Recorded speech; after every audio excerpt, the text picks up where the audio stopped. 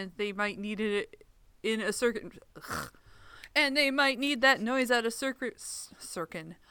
And they might need that noise at a certain... Holy shit! Wow. You can do it, Kathy. You can do it. And they need that noise at a certain frequency. Yay!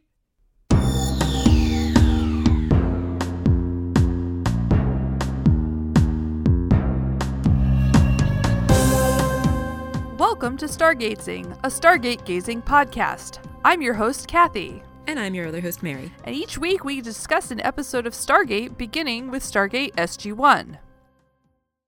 Hello. Hello. Hello. Hello. Hello. I agree with your name, by the way. I actually tried to take a nap, but then I couldn't get my brain to shut off. I hate that. Take a nap.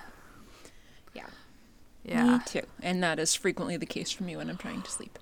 Yeah. My brain's like, let's think of all of these other things that have nothing to do with sleep and that aren't at all relaxing. It's so annoying.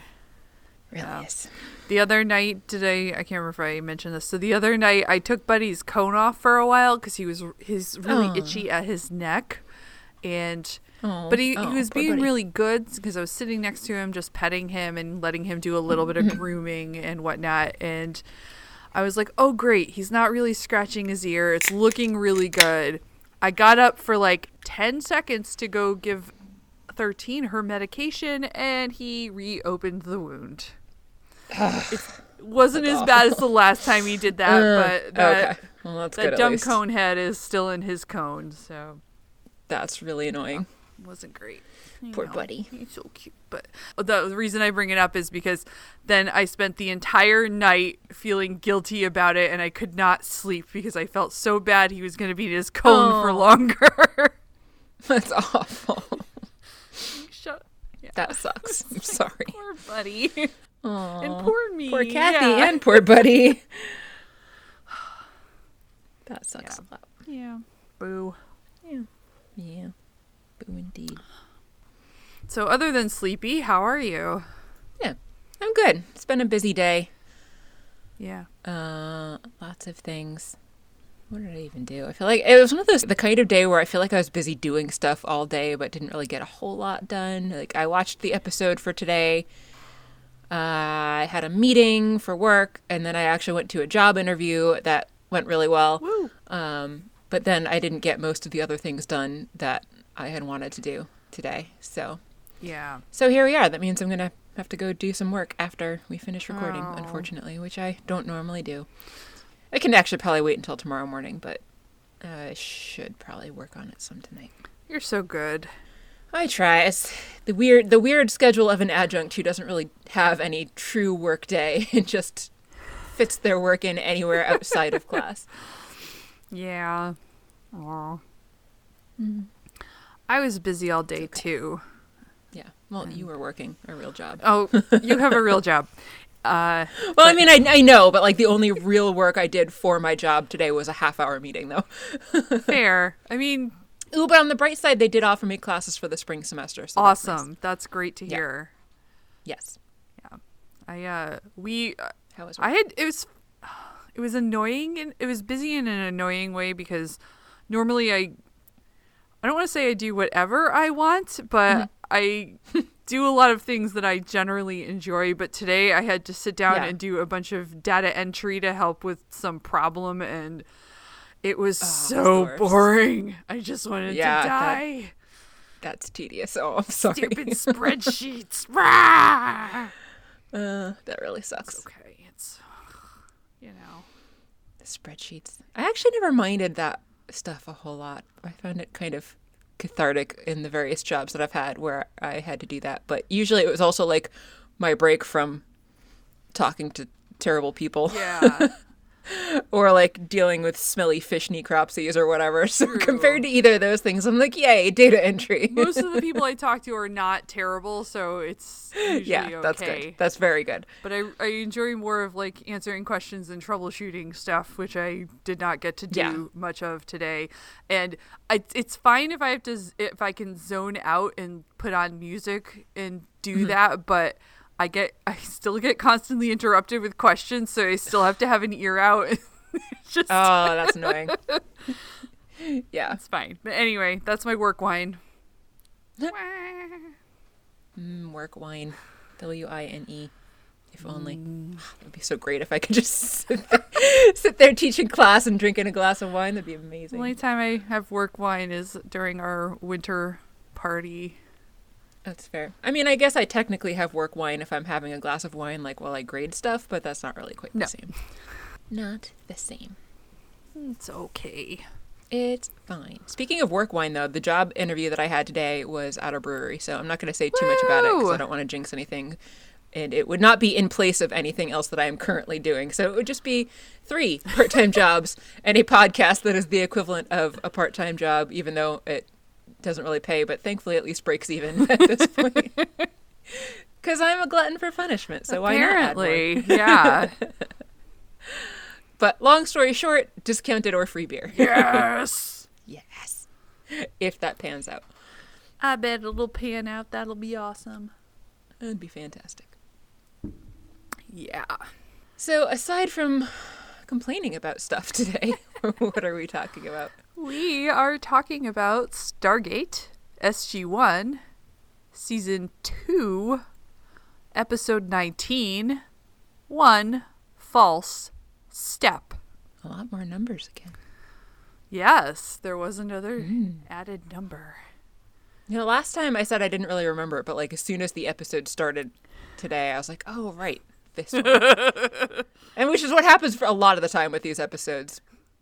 But this one I actually remembered even more, like actually remembered pretty well as soon as I saw what was going on in the beginning.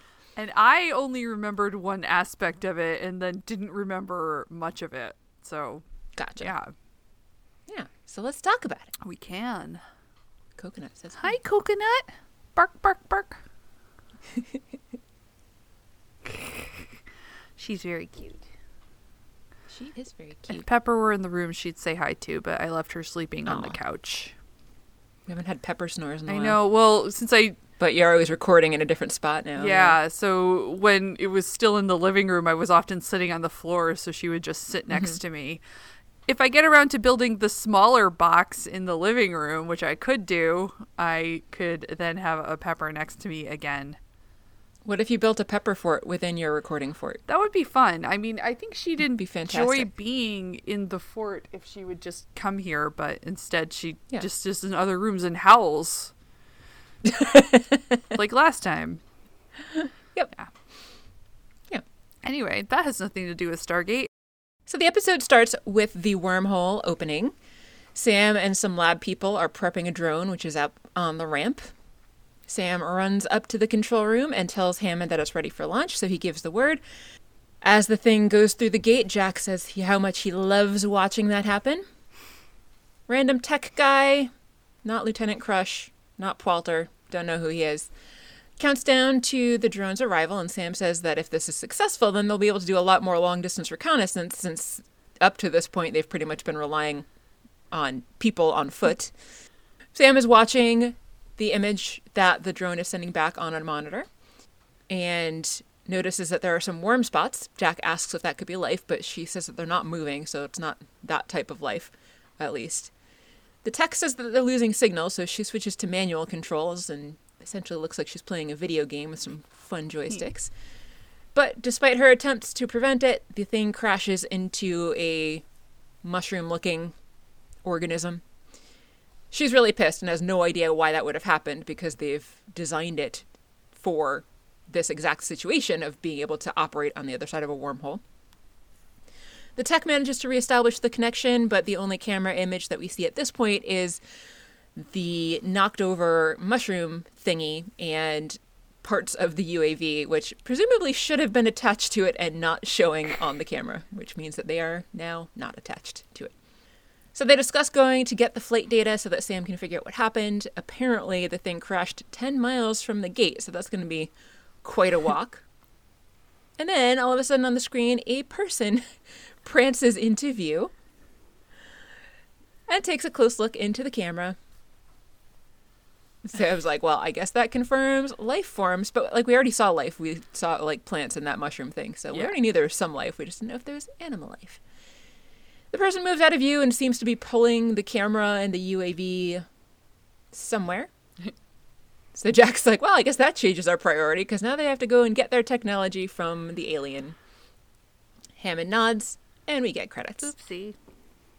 Yep. 2 things. Yes. First, we get another thing Sam can't do, and that is she is not a botanist. Right. So she's not a volcanologist, she's not a botanist, and she can't deliver babies. Or possibly a mycologist, because that looks like a mushroom to me. But she said botanist. They refer to it as a plant the entire time, so we'll go with that. So that's the first thing.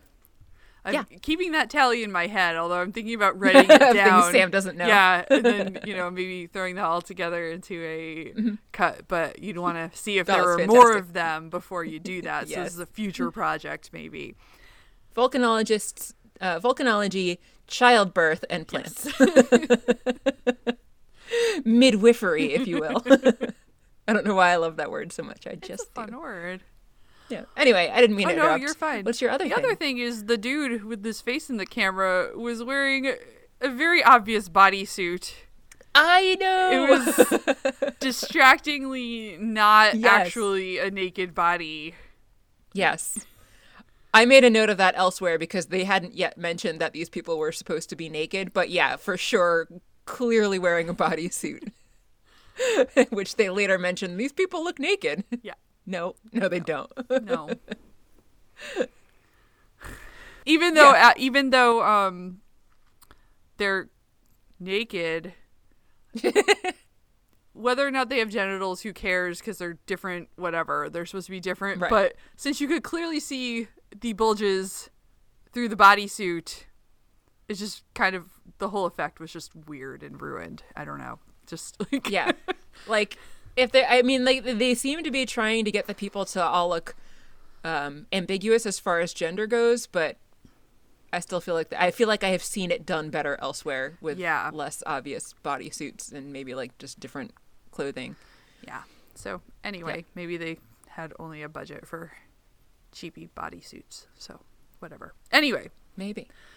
Maybe it's because the high def TVs nowadays are just not what Stargate was meant for. That could be too. That could also be. Yeah. After credits, we are on the planet with SG-1. They've just come through the gate.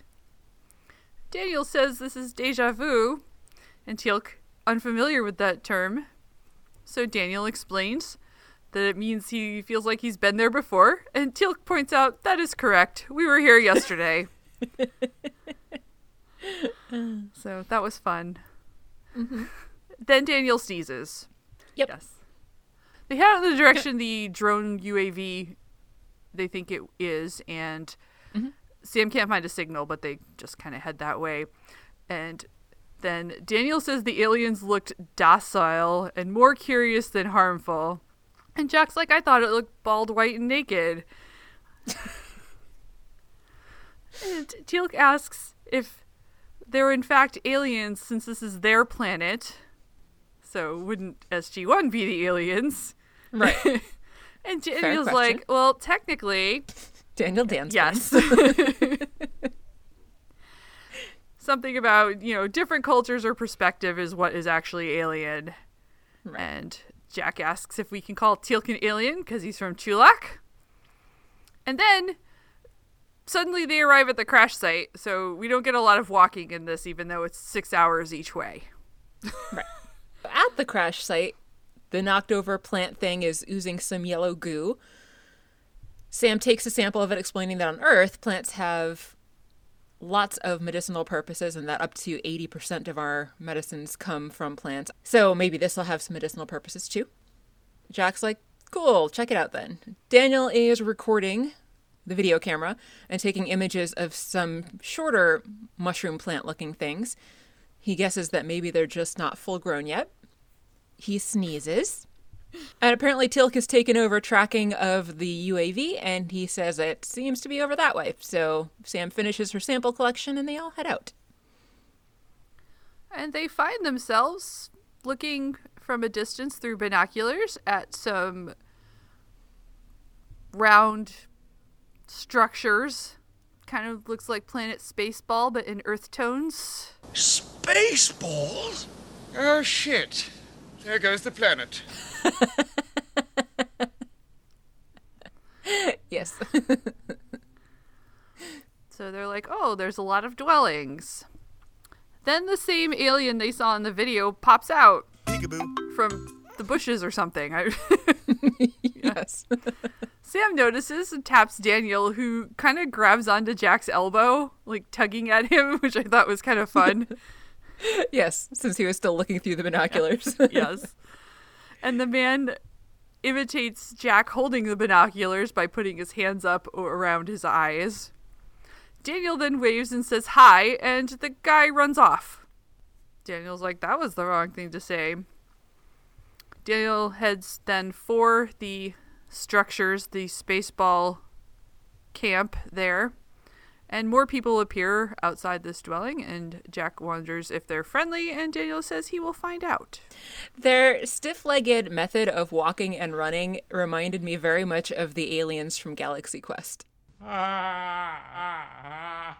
Yes! Oh my god, I was trying to figure out what I was Why it seeing. looked familiar, Yes. yeah. Oh my god, you're right. Yeah, and like the kind of vacant smiles that they would occasionally have too. It for sure reminded me a lot of that. I loved that movie. Me too. Oh wow. Yeah.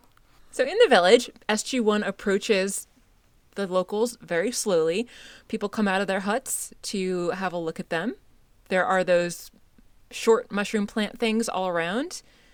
Daniel introduces himself, and they all point to themselves and mouth words as well, but don't actually say anything. Daniel smiles and tells the rest of SG-1 to try smiling too, so they do, and the aliens all smile back. And then surround them and come closer and start poking at them and petting them.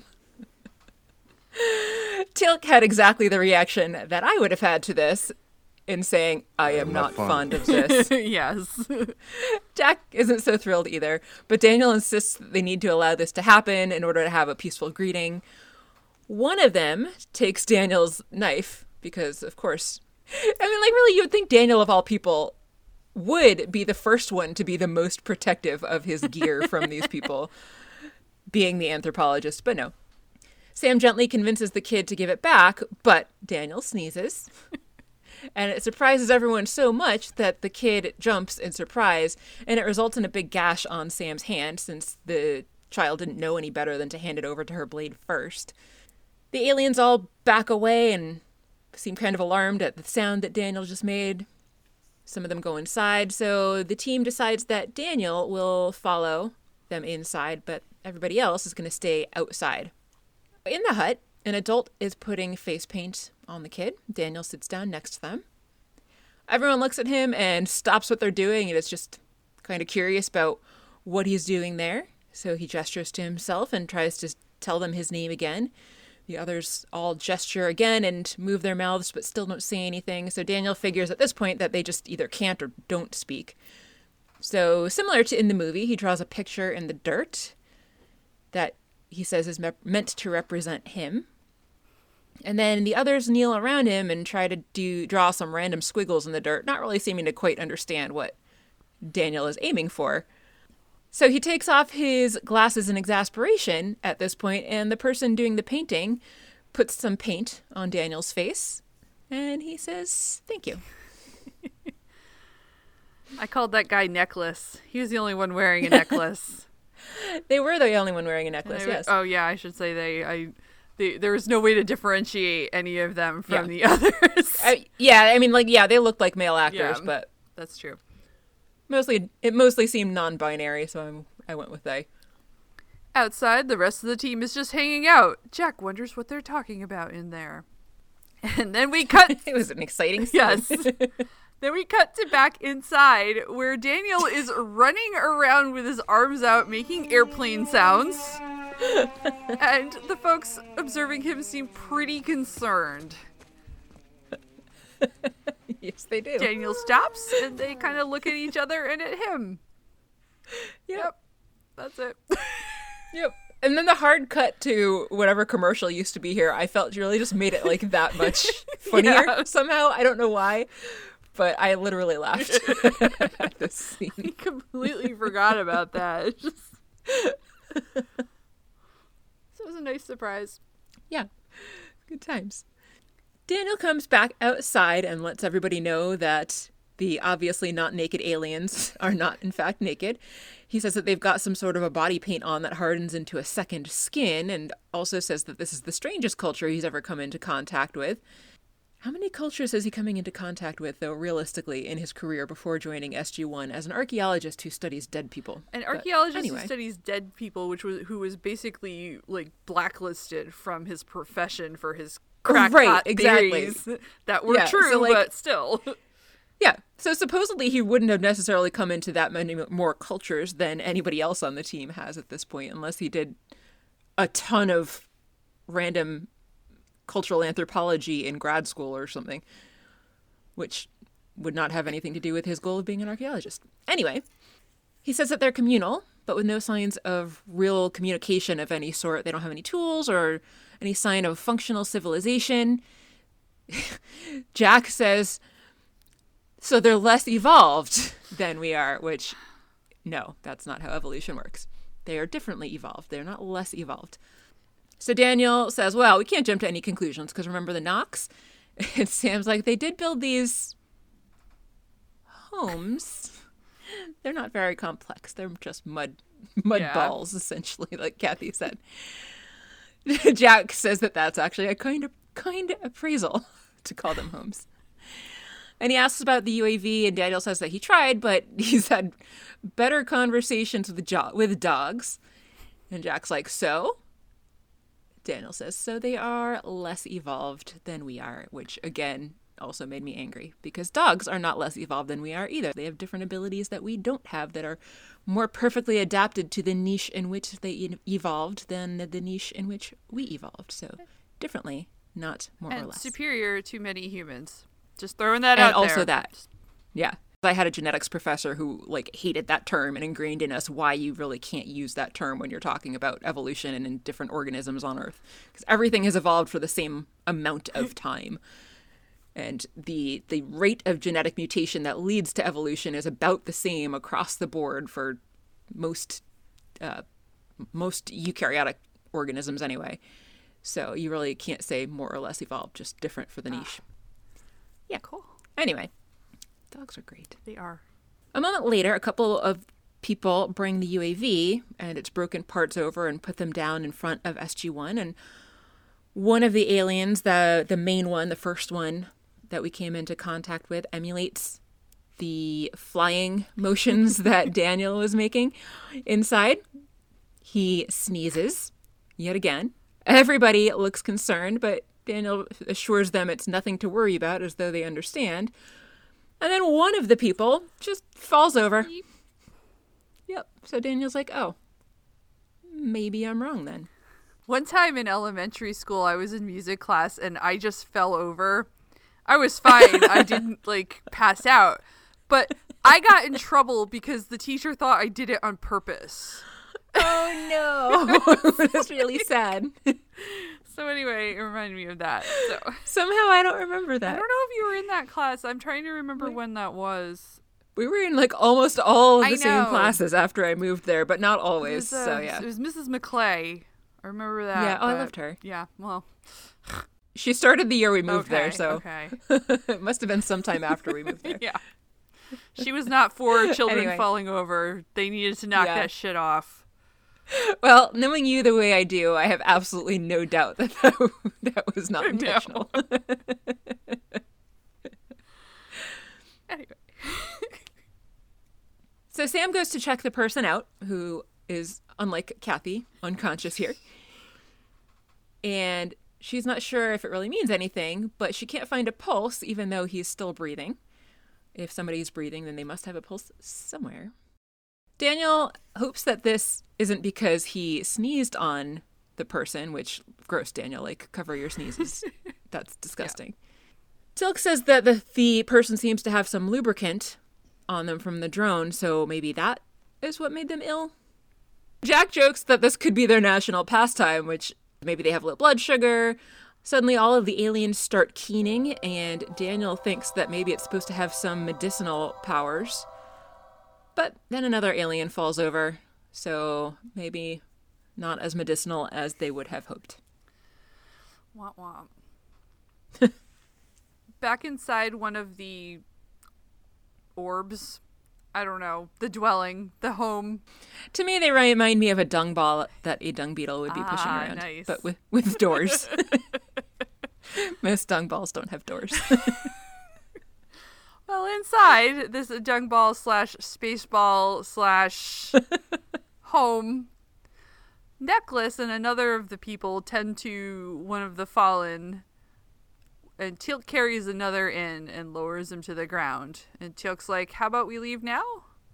We're making them ill." And Sam thinks the same. It's possible. She wonders what if they are causing this. Right. And Daniel says that these people don't know what's happening to them or how to help themselves. And Jack's like, "We don't know either." And then another one falls over. And Daniel says this is turning into an epidemic. Dun dun dun. Oops. Back at the gate, a medical team comes through with hoods on, and apparently Dr. Fraser is among them. We can't see her face, but we can hear her voice. She says, "Now this is a house call." I don't think we've seen her travel through the gate before, have we? Wait, no. Did she? She did when they found Cassandra, right? Or no? Did she? I don't remember, actually. I can't remember either. My brain is broken. We could probably look that up. We could. But I'm going to keep talking anyway. Jack and Teal'c come to greet them and show them the way to the village. So a little while later in the village, they get there, finally. Dr. Fraser asks Sam what the situation is now, and she says that there's 14 who are sick, and reiterates basically what we've already seen, that they double over in pain and then fall to the ground and remain unconscious. And she says that they've introduced a whole host of possible substances that could be responsible for it. So they reiterate some of the other things, like damaging the mushroom thing and Daniel sneezing all over everyone. For real, Daniel, put on a mask. That's what they're for. Sam mentions the cut on her hand, and Teal'c said the UAV lubricant again. So Dr. Fraser's like, yeah, well, at this point, anything, including somebody's aftershave, could really be the cause of it, but I need to run some tests, so they're going to be okay with that. Daniel says that they seem pretty agitated and concerned, but that overall they've been pretty peaceful and passive, and so he thinks that they would be willing to let her go ahead and try. Woo. Yeah. At some point a little later, Dr. Fraser comes out of the structure, having removed all her protective gear, and she tells the team that their tests are all clear, so I guess they got some tests too, lucky ducks. Daniel asks about the people who inhabit the planet, and Dr. Fraser says they look very similar to us, but they are very different. I wish she had reiterated more on that, but I guess that would have taken more creativity on the writer's part. I mean, we get a little bit of that later, but yeah. And she confirms that she does not know what's wrong, so she thinks that they could possibly bring a person, one of those folks who has passed out, back to Earth if they use a level 2 quarantine so that she can do different and more tests. Daniel wants to stay on the planet to keep trying to communicate and to reassure them. And Jack's like, but aren't we making this worse? And Fraser's like, the damage is already done, which I feel like they could probably do more damage. Right? I mean, we've kind of all seen at this point how an epidemic and eventually pandemic spreads. So she tells them they should quarantine the sick and then go check out other villages to see if the illness has spread. Dude. Right? No. I know, because now if it hasn't, then you're probably gonna spread it. But she thinks that if there is illness in the other villages, they might be able to rule themselves out as the reason for this. Okay. So Jack orders Sam to go with Dr. Fraser to help out and give a report to Hammond, and the rest of them are going to stay behind. Yay. Yeah. So back at the gate, SG-1 is sure getting a lot of exercise in this episode. They are. It's supposed to be, like 10 miles each way? It's 10 miles from the gate, yeah. So at this point now, some of them have walked 40 miles today. But it's all fine. At the gate, we have all of SG-1, Dr. Fraiser, the 2 medics that came through with Dr. Fraiser that we never really found out who they were, 2 conscious aliens and an unconscious alien on a stretcher. That must have been a rough walk too, right? Yeah. 10 miles carrying someone on a stretcher. It's bananas. Woof. So they dial out. The conscious aliens are startled and seem concerned when the unconscious one is taken up and through the puddle. But Daniel assures them that it's all going to be fine. Again, not that they can really understand, but they don't do anything to interfere. They seem to trust everybody. In the SGC, the alien is being wheeled through to the infirmary, and we see this from his perspective. So I guess he's awake at this point. Yeah. He had his eyes open a little bit later. Or very shortly after this. And I actually thought that, they do a few scenes like this throughout the episode where either it's from their perspective or the team themselves are kind of off in the distance that we're seeing them have their discussions and whatnot. And right. I thought that was a kind of weird choice, but I'll talk about that, I don't know, later, or I'll forget. We'll see. Anyway, because I was trying to figure out what they were saying here other than, oh, I'm in a strange place. Oh, okay. Yeah. And I don't know what's going on, which we already knew. Anyway, they wheel them into the infirmary and transfer them to a bed. Then they grab onto Sam's hand, and Sam explains then that the people had gathered and made music when they got sick at first. Yeah. I'd like to point out here that in the hallway, Dr. Fraiser put a manual resuscitator, like a bag valve mask, on the person's face, which you would not use for someone who was conscious with their eyes open, as this person was when she did that. I actually made a note of that, but then I didn't say anything about it because I was like, I don't even know what this thing is actually called. But thank you for pointing that out. Yeah. Yeah, you're welcome. So that was not the right equipment. And then as soon as they move him into a hospital bed, she just sets it aside and doesn't put any other oxygen on him in place of that. So that was also bad practices there. I don't know what she's up to. I'm starting to think that person that gave her a really bad review, or gave the show a really bad review for what a terrible doctor they think Dr. Fraiser is, maybe they had a point. I mean, I really like her character, but maybe. All right. Back on the planet, Teal'c and Jack are walking even further. They are, at this point, apparently they've gone back to the village, so they made it 10 miles back to the village, and now they're going to check out a nearby village, which who knows how far that is. Teal'c asks O'Neill if he does not believe that they are responsible, and Jack says, yes, I believe that we're not. Yeah. Teal'c says it's possible that somebody from the village that they were just in went to the next village and could have spread the disease that way. And then suddenly Jack falls over, similar to how the aliens did earlier. He seems to be in a lot of pain, but he says he's okay and gets back up. However, as they continue walking, he asks Teal'c, can we just walk without talking, maybe? Teal'c asks if he's sick, and Jack says he's fine, but he just has a little headache. I appreciate a little walking but not talking. Mostly I'm thinking about it in the context of running with friends. I'm like, yeah. Sometimes I just need to breathe, man. Right. Yeah. Yeah. That's how I breathe when I run. Well, these days it is. I've run with you and no, you don't.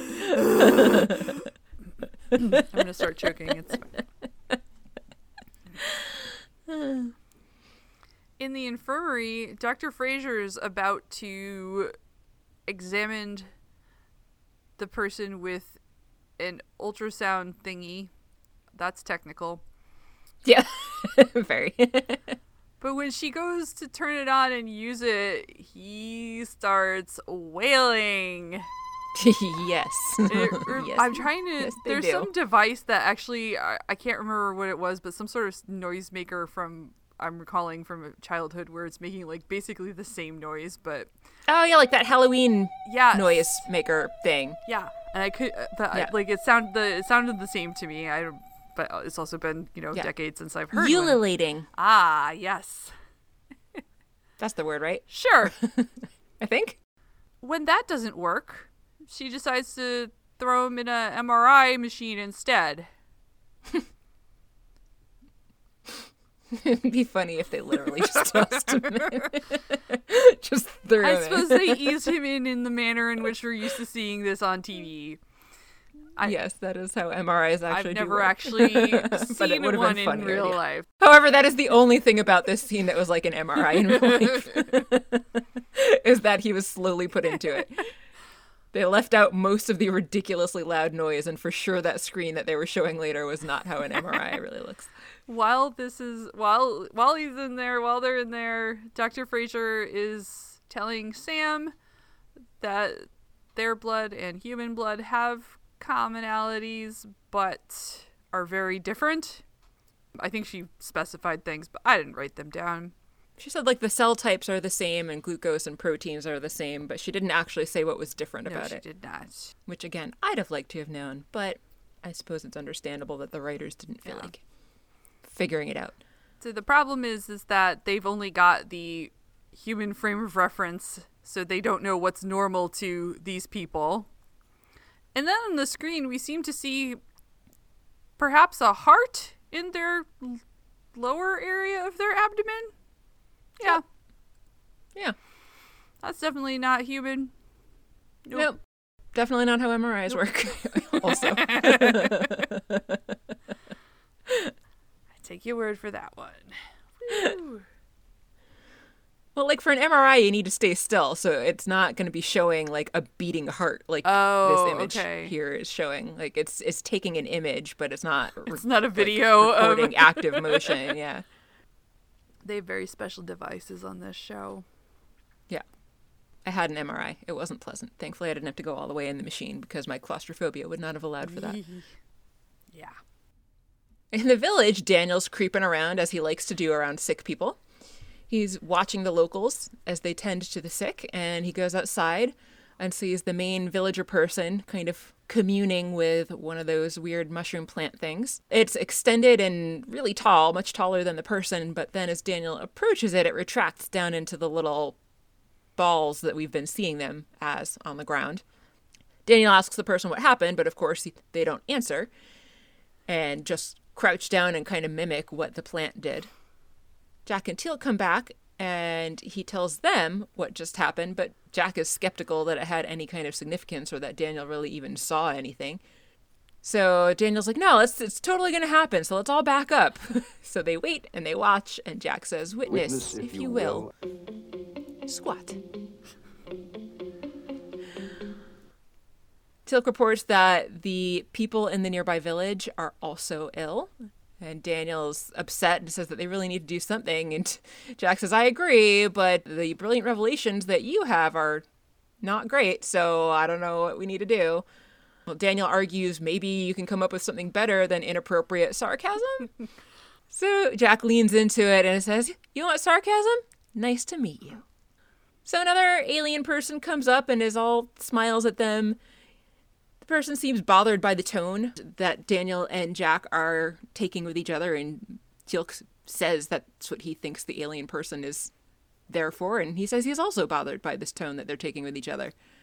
So at this point, Jack sends Teal'c back to the gate, not out of spite or anything, but just because it's time to send a message to Hammond, so another 20 miles for Teal'c, who's already walked, 60 miles today?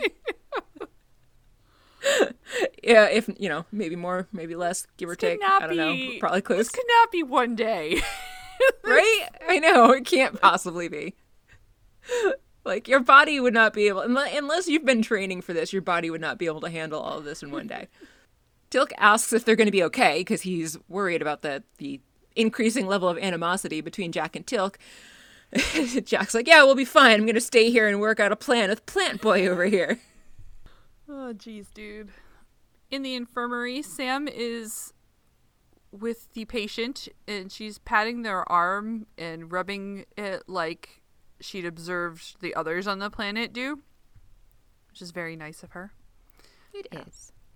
Hammond comes in, so Sam goes to see Ham, and he reports that there are over 100 sick on the planet now, and those are the only ones they counted. He also reports the illness is not local to the village itself. Like, it's widespread. That's the words I'm looking for. Yay! No, it's a pandemic. Yay! Dr. Fraser says that the muscle they think is the heart is beating more erratically, and she's not sure if he's going to die. And she's also afraid to give him anything because it could make him worse because they don't know anything about these people. And Sam asks what Hammond thinks, and Hammond's like, this scenario is not totally unexpected. And Dr. Fraser chimes in that it's surprising it hasn't happened more often. I feel like we've had this exact conversation. Like, you and I have obviously had this conversation, but I feel like they've also had this exact conversation on the show multiple times before. Yeah, this isn't is this the first time they've infected other people?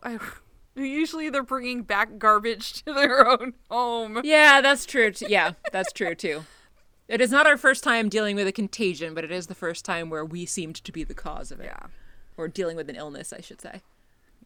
Fraser says that they think because so many planets contain humans that were transplanted from Earth, they're not seeing it as much because the things that they could infect others with are already out there, because humans are diseased, nasty creatures.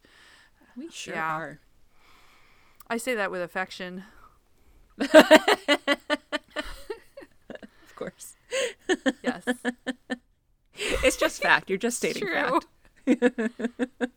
Hammond says they've only got so much time and so many resources. So callous. I know. And Fraser's like, I didn't say it's hopeless. Sam's like, they didn't ask for this. And they're not able to help themselves. And she says they can't keep trampling through the galaxy with no regard for the damage they do, which she is totally right about, but... Yeah.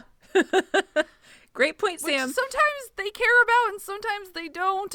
Like the time when the other group stole the weather machine from that planet, they totally cared about the damage they were doing. So, yeah. Like, it's... But here Hammond's like, Schmeh. If these randos die, they can't talk anyway, so who cares? Yeah. Right? Yeah. Yeah. So they'd like some more time, but Hammond's like, well, the time's not up to me because these folks are dying. Also harsh. And they look over on the patient. Yeah. It was great times. Oh, yeah. Absolutely. There's a lot of long scenes in this movie, this episode. Sure are. Back on the planet, Jack is trying to keep the locals inside without really any success. It looks like it's kind of like trying to herd cats, trying to get them to stay in. They keep wanting to wander out, so Jack, who was in the hut, and we were hearing him from outside, wanders out with them. And he goes over to talk to Daniel. And Daniel's like, well, they just want to be with each other. Jack responds, we can't just keep standing around here and doing nothing. We got to do something. And so he was trying to keep the quarantine wrangled. And Daniel's like, well, I'm not doing nothing either. Jack says, you're videotaping a plant. But Daniel thinks that it's important. They continue to argue. Daniel is like, well, we have a difference of opinion on everything. It was like a little lover's spat, basically, but worse and annoying. Daniel starts like full on bordering into temper tantrum. Jack asks, what do we disagree on? And Daniel's like, pick something. How about mythology? Jack responds, rumors, lies, and fairy tales. And Daniel is so angry about this that he literally jumps around in a circle and gestures at Jack saying, see. An alien guy wanders up yet again to check out what's going on. They're kind of arguing in circles and getting literally nowhere. The alien person who had been standing there just looking confused and concerned continues to just kind of look on. Jack asks, all right, well, now what? Daniel says he doesn't know, but he doesn't feel so good either. And Jack tells Daniel that he's got a headache too.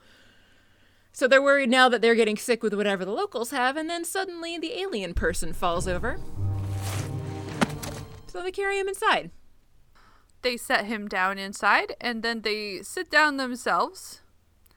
Jack says his headache is getting worse. And then Teal'c appears and reports that they've had no success with the alien on Earth in making him better.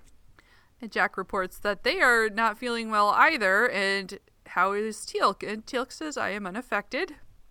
So Jack thinks it's a good idea to go back and get themselves checked out. Teal'c offers to stay on the planet. He's like, I've already walked like 100 miles today. Can I have a break now? Yeah. Yeah.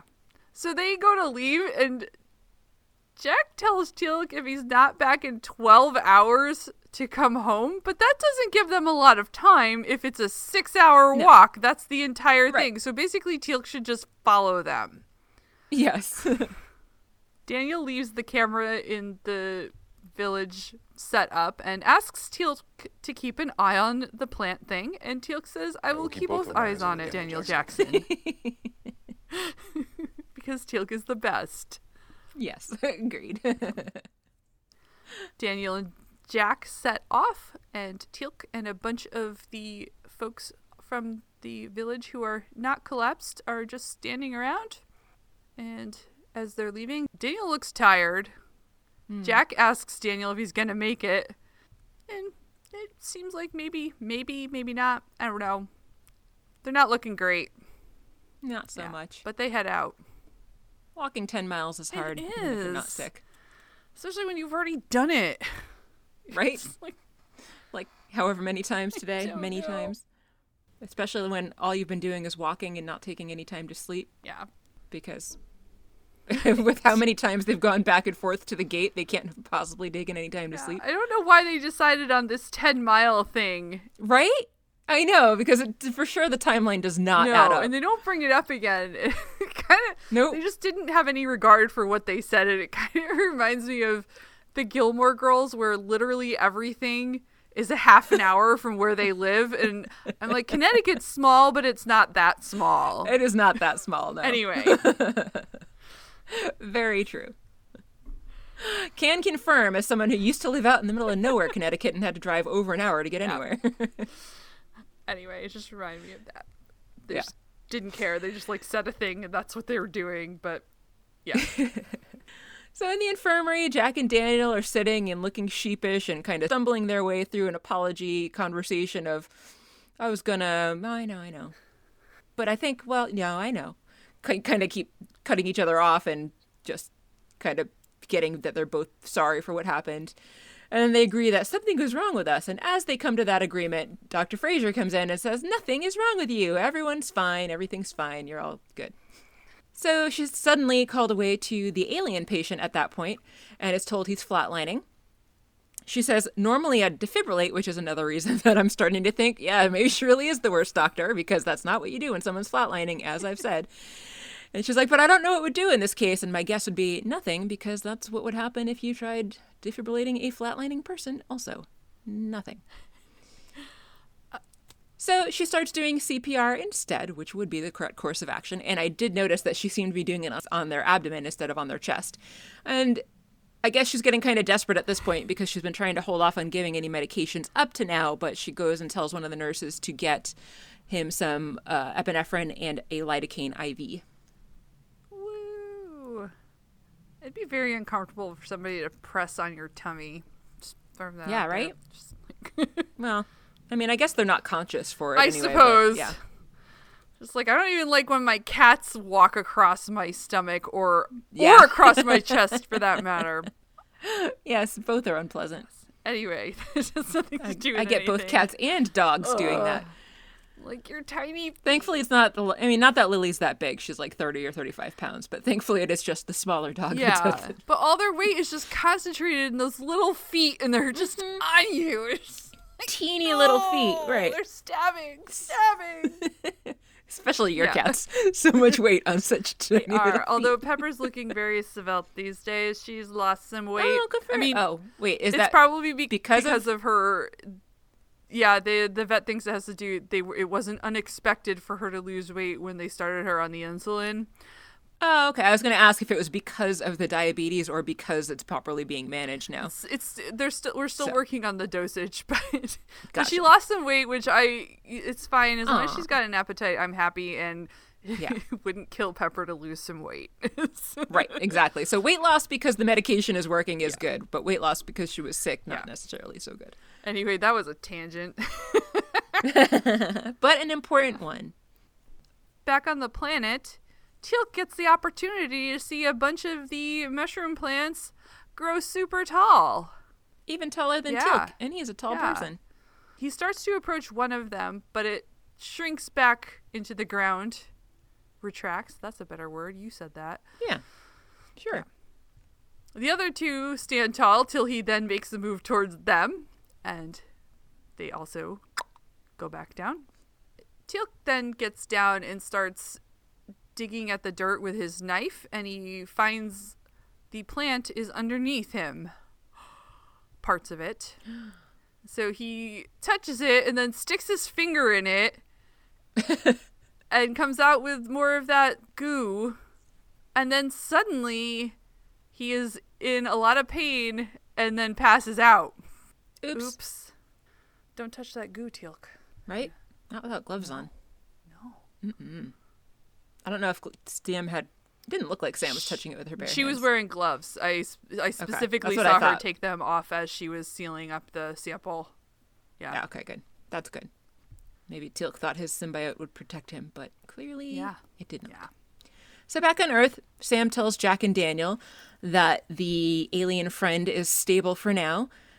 Daniel says if the person's going to die, then they should be with their own kind, and he leaves the room and heads back to his nerd lab. Jack comes in and finds Daniel watching the videos that he took on the planet and asks what Daniel's looking for, and Daniel doesn't really know.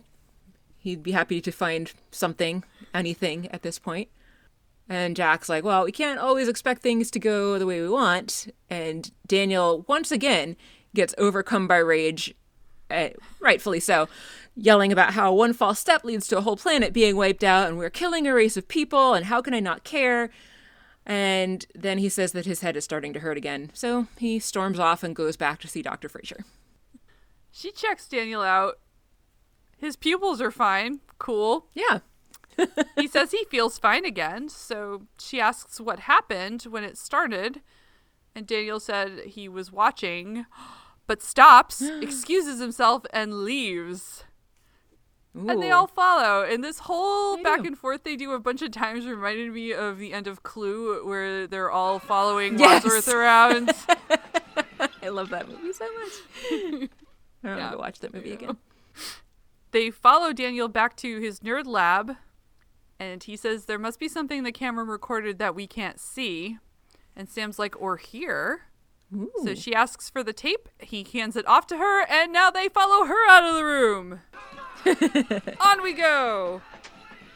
As the journey continues in the control room, Sam does some sciencing on a computer and isolates a very annoying sound that she says has been underlying all of the videos that Daniel took. I don't know how she manages to figure that out from just like 2 seconds of audio, but somehow she did. She thinks that it could be this noise that's been causing the symptoms of the illness. And Dr. Fraiser's like, for sure it is, because certain frequencies of sound can make people feel really ill with nausea and headaches, and the longer they're exposed, the worse it gets.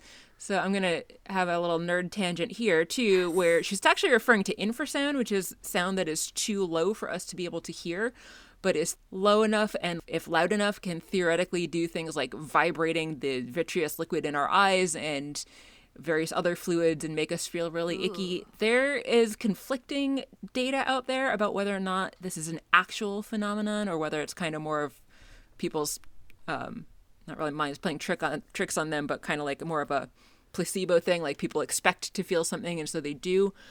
But the phenomenon is thought to have a lot to do possibly with people who see ghosts. Huh. Not that they're really seeing ghosts, but that maybe something about these weird low infrasounds is literally vibrating the fluid in their eyes and making them see things that are not there. The ghost is making the noise, Mary. and making themselves visible. How else do you know that the ghost is there if they don't make that noise and then make themselves visible by vibrating your eyes or whatever? That is very true. And all of the ghost hunter shows that I love so much are never really checking for low infrasound like this. So you could be absolutely right. Yes, absolutely. Yeah. So, but in any case, she makes it sound like it's a certain and known thing, and it's not. As I said, they've done a lot of research into it, and the results are kind of conflicting as to whether or not it's a real phenomenon that affects people. Anyway, so Daniel figures that the sound must be what's making the alien sick, but Frasier points out that the alien that they brought back is still sick, even though he's not around that sound anymore. And Daniel's like, "Oh, right. Because that alien's not sick, but all of us who were feeling sick on the planet are now better now that we're away from that planet." So they get an incoming wormhole. Apparently the SG-1 code is verified. Jack orders the iris to open because Hammond is places, who knows. Teal'c stumbles through. So Sam, Jack, and Dr. Frasier all head down and help him up and then help him down the ramp. And he sits down, and then just like all the others, he reports that he's suddenly starting to feel better now that he's back on Earth. And Daniel's like, I guess you weren't impervious to it after all. Daniel and Jack tell him about the weird infrasound theory that they've come up with. And Teal'c says that he had thought that his illness was due to the organism attacking him, so everyone is kind of confused about that. He tells them about how he saw the plants grow and retract and checked out the root system underground, and found that as he got closer, he became more disoriented and in more pain. And then movement started to become difficult. And Daniel suddenly has an epiphany and runs out. And Jack asks, "Where are you going?" And Daniel pauses for a second and raises his hand and looks like he's going to say something, and then stops himself and then just leaves and says, "Come on." So more running around Clue style. Yeah. Yay. They go back to the control room. Daniel wants to know if they had the recordings from the drone that crashed, and the non-Pwalter, non-Crush guy says, indeed, they do have that. Sam tells him to do the thing that makes the noise appear, and we find that there is a noise underneath that recording as well. And they notice that the sound has changed from before the UAV crashed and after. So Jack's like, "Oh, the plant's making that sound?" And Sam's like, "Well, it is an alien organism on another planet." He says, "Good point." So Daniel says they accidentally changed the natural sound of that world, and because they had hurt the plant. And Sam says the aliens are affected by the sound in a different way than humans are, and they might need it at a certain frequency in order to live. Dr. Frasier is like, "Oh yeah, they had that reaction to the ultrasound because they were sensitive to it." Woo! Woo! Ultrasound, if anyone cares, is way above our hearing frequency versus infrasound, which is below it. If anyone cares. Everyone cares. So in the infirmary, Daniel is putting a cassette into a cassette tape player. Old technology. Yeah. Still cracks me up. Hammond recaps absolutely everything that just was discussed in the last scene. And Jack's like, "Yeah, that all sounds right." Dr. Frasier says that the alien's pulse is getting stronger now that it's being played sounds from the video before the crash. The alien wakes up and sings very briefly and smiles. Back on the planet, they've walked another 10 miles and have set up frequency emitters on the planet. That doesn't look like it was probably very fun to carry over those full 10 miles. It was a pretty big array of stuff she was putting And what's the sort of range on this kind of thing? Like, is this going to reach all the villages? I don't know anything about this stuff, so maybe it is, maybe it won't. What's powering it, I don't know. And how long will it be powered for? All good questions that we will never probably get an answer on. Nope. Daniel wants to see if this works, but Sam has a hunch about something and says they should go watch from the ridge and that they might be in the way if they stay. So they say goodbye to the planet folks. Yes? Yes. And they depart the village. They do. And the aliens raise their hand in goodbye. Up on the ridge, as promised, SG-1 is watching the village. Daniel asks Sam how much longer it's going to be, but she doesn't know. Jack asks if she's going to let them in on what she's expecting to happen, but she says, nope, not yet. So they wait a little bit longer. The aliens all start singing together, not real words, but just like a couple notes. And the plants start growing. Daniel asks if that was her hunch, and she suspects that there is some sort of symbiotic relationship between the people and the plants that they probably don't even realize themselves. And Daniel wants to know, well, how'd you figure that out? Sam hesitates. Jack kind of prods her, Captain. Sam's like, I talked to my plants, okay? And then the final shot of the episode is a plant not just growing, but also blossoming into big, pretty pink flowers. Yeah. Yeah. And talking to your plants actually might be helpful because they need carbon dioxide to do photosynthesis, and breathing on them as you do when you're talking gives them more of it. And maybe it'll help you because you have a lot of problems and you don't want to always talk to them to other humans, so your plants are a captive audience. And exactly. They're great listeners. Dump all your shit on them. Actually, they would probably be pretty happy if you dumped some shit on them also. See? Both physical and metaphorical shit works for plants. Plants are the ultimate friend. Yep.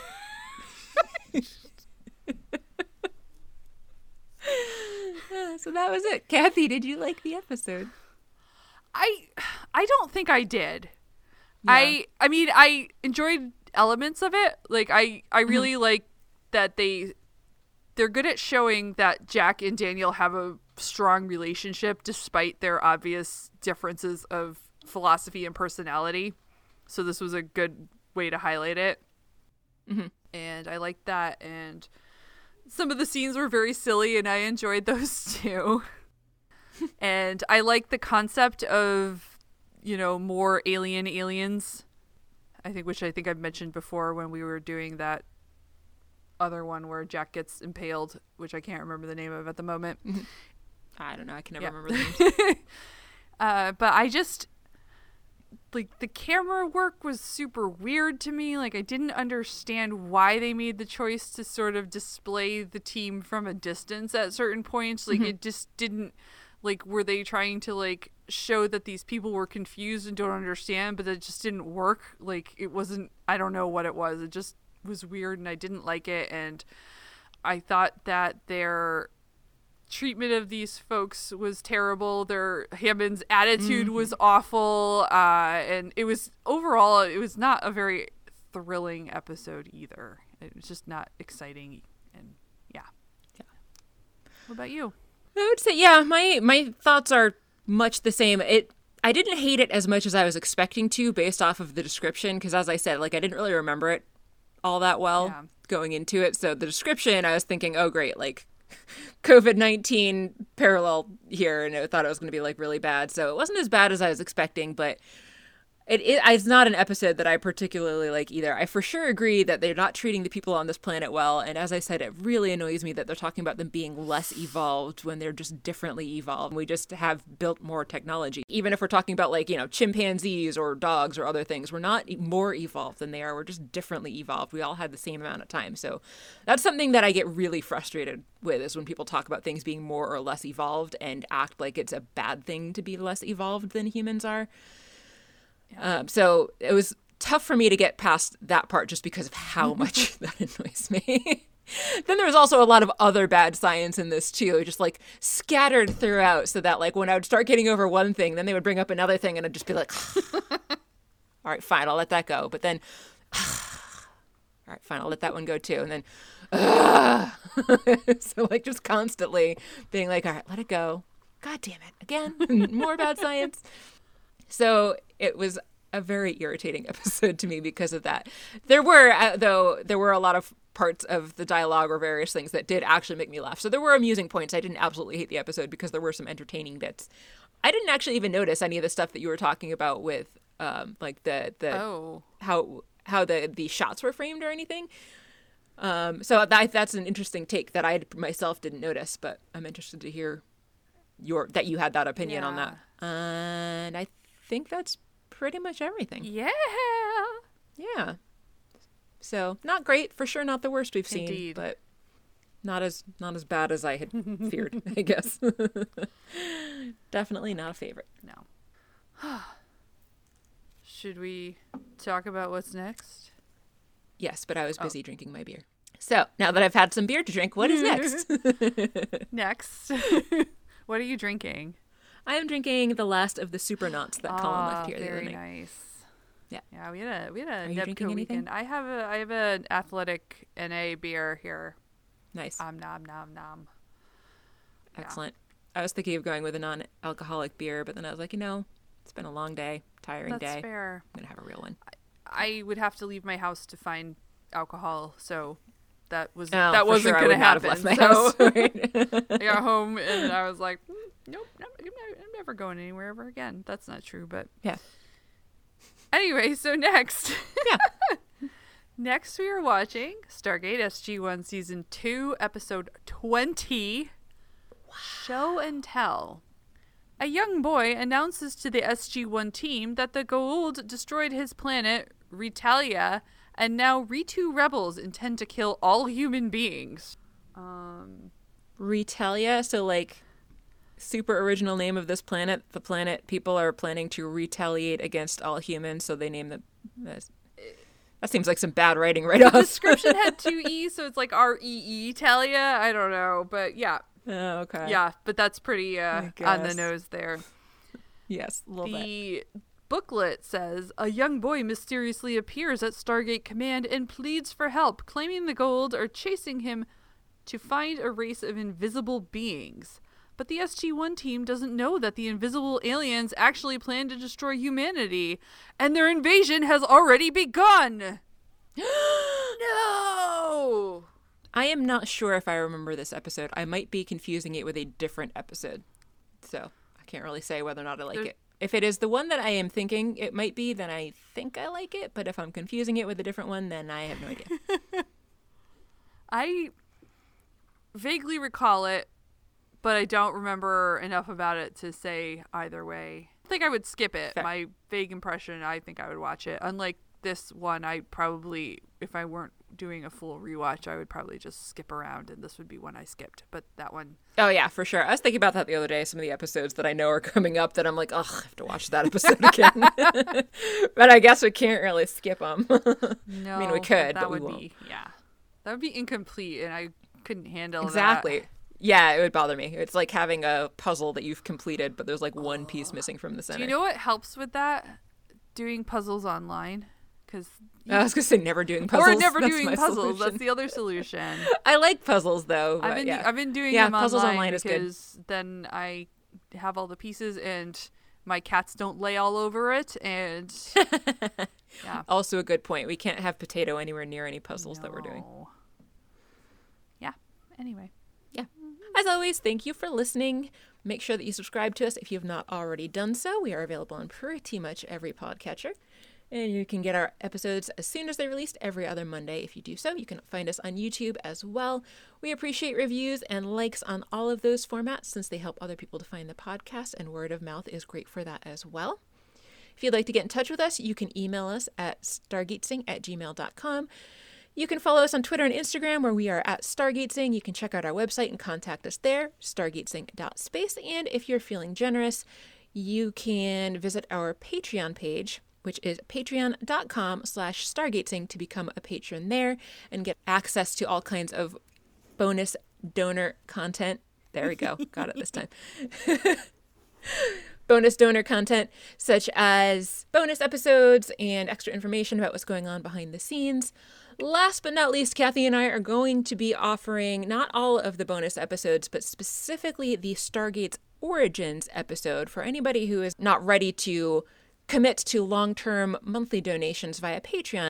Anyone that wants to make a one-time donation of $15 or more to us via PayPal, stargatesing@gmail.com, will get access to all of the Stargate Origins episodes that we have been releasing to our Patreon patrons up to this point. So again, that won't get you access to all of the same bonus content that the Patreon patrons get who are contributing regularly, but it will get you at least a little something extra, and it for sure helps us out. I'm Mary. I'm Kathy. And you've been listening to Stargatesing. The end. The end?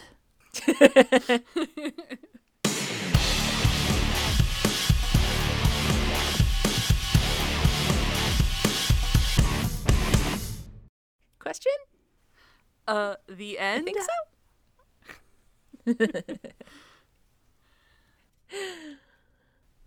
It's the end.